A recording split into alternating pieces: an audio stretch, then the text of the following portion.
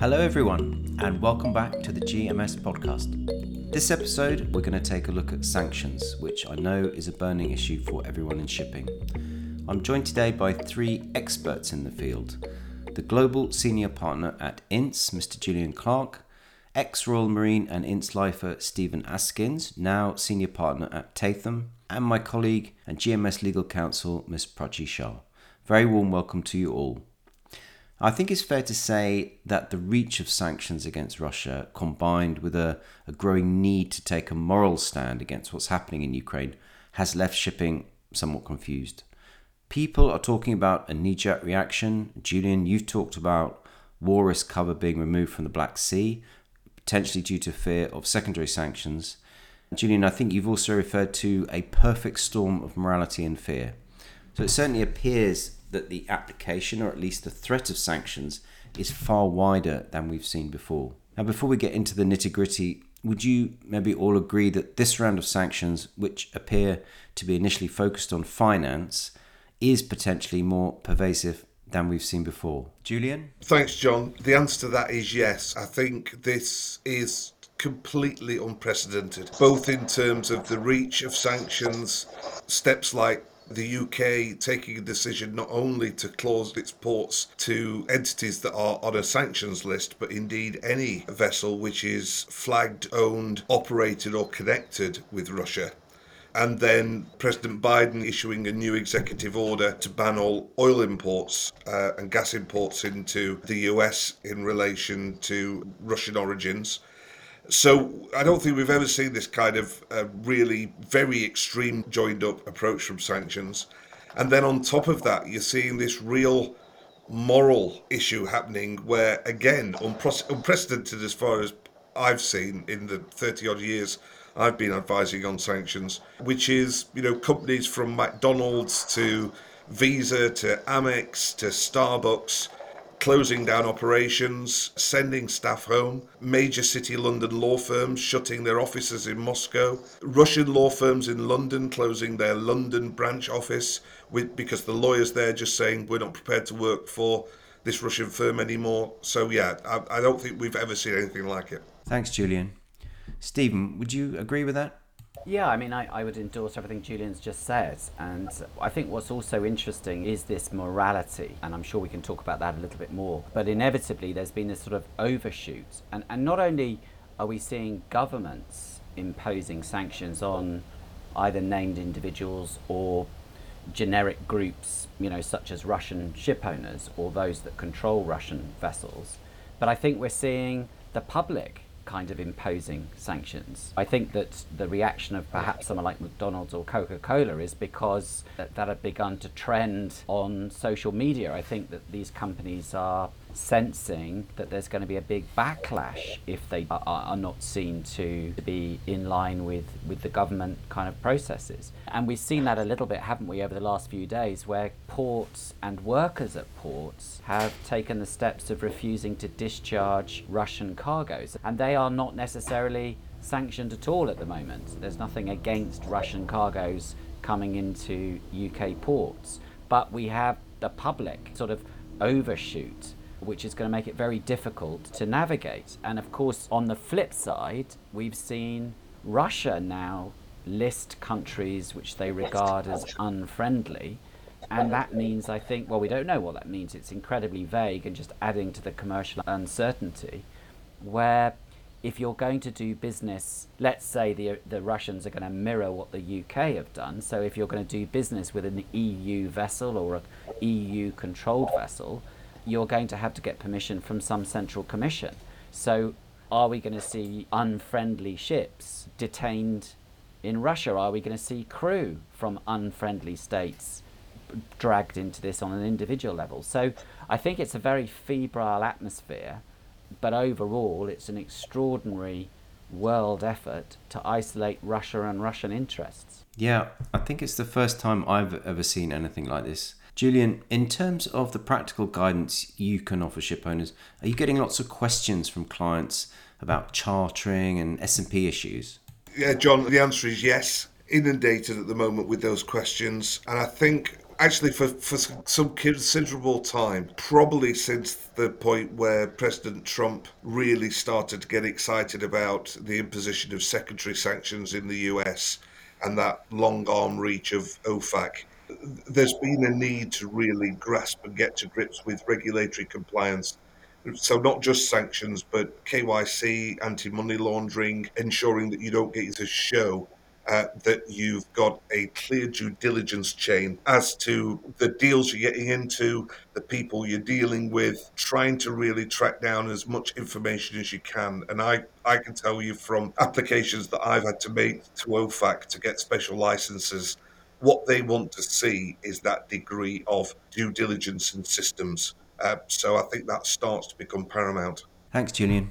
Stephen, what kind of questions are you getting from your clients? Yeah, I mean, in terms, I mean, I haven't had to give advice on the purchase side of things, but certainly on the chartering side, Julian's right. It's the due diligence, but the ship owning community has had to deal with adversity. They're in the business of making money, so they're always going to be looking for ways round it. And it's a bit like the point about, can I take Russian cargoes and where is the line? And I think Julian's right. We go back to the secondary sanctions. Everybody's been very worried about that.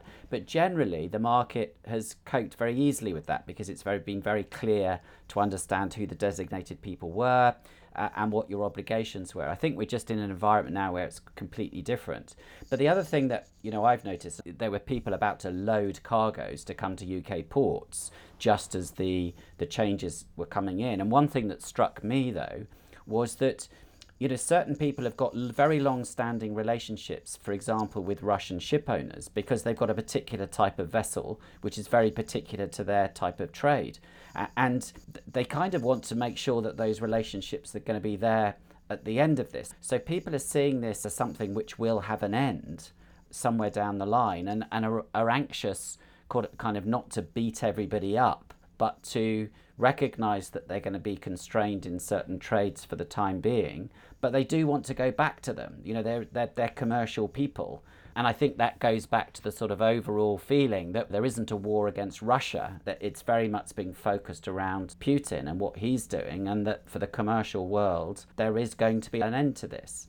It is a really difficult situation because obviously if you're a ship owner or a charterer, you want to be paid and you want to know that you can discharge cargo at the destination that you're taking it, because anything else means it's going to cost you money. But people are still weighing up the commercial risk of what they're doing, I think. Thanks, Stephen. Prachi, you're sitting in the legal department at GMS.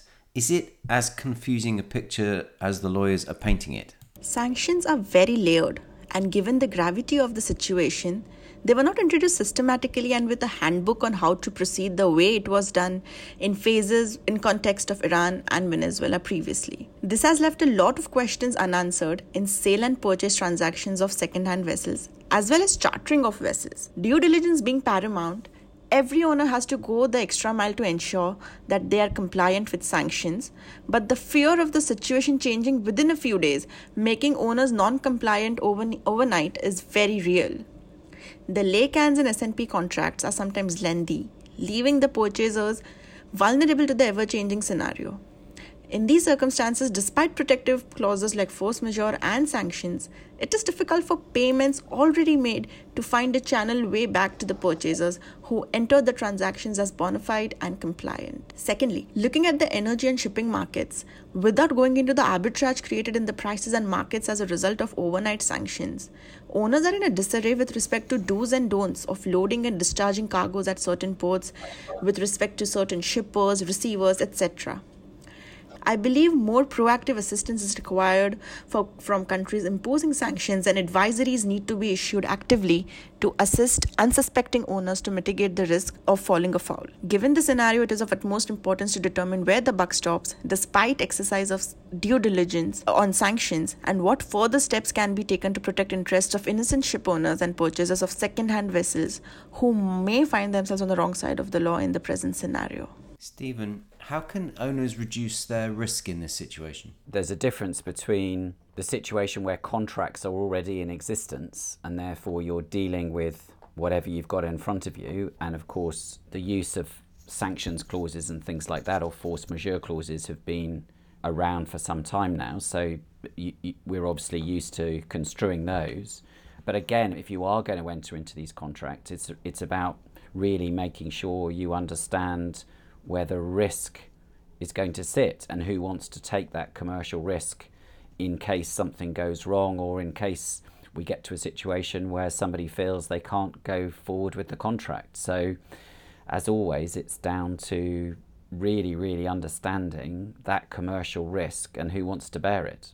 It is a minefield. I mean, if you've got a company based in Geneva where where the subsidiary company, where a director is a designated person, to what extent are we as lawyers even allowed to advise them? Where does it all stop and start?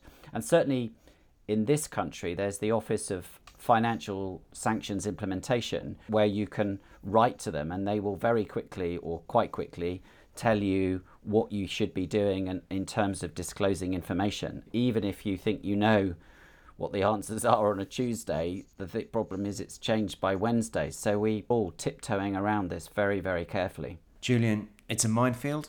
Yes, it is. I think what we're seeing now is the need to bring in across specialisations. So it's not just, somebody that's a shipping expert in order to be able to advise on the trade implications or the ship sale and purchase implications, but it's somebody that understands sanctions. But if you're lucky enough, as I am, to have a firm that has a wide enough breadth of expertise, you bring in financial crime lawyers, you bring in your risk analysts. So we're actually deploying people that we use on our internal risk to look at how we onboard clients as a law firm to make sure that we are in line with our regulator, and taking that system that not only looks at trafficking of vessels and everything else, but starts to do behavioural analysis.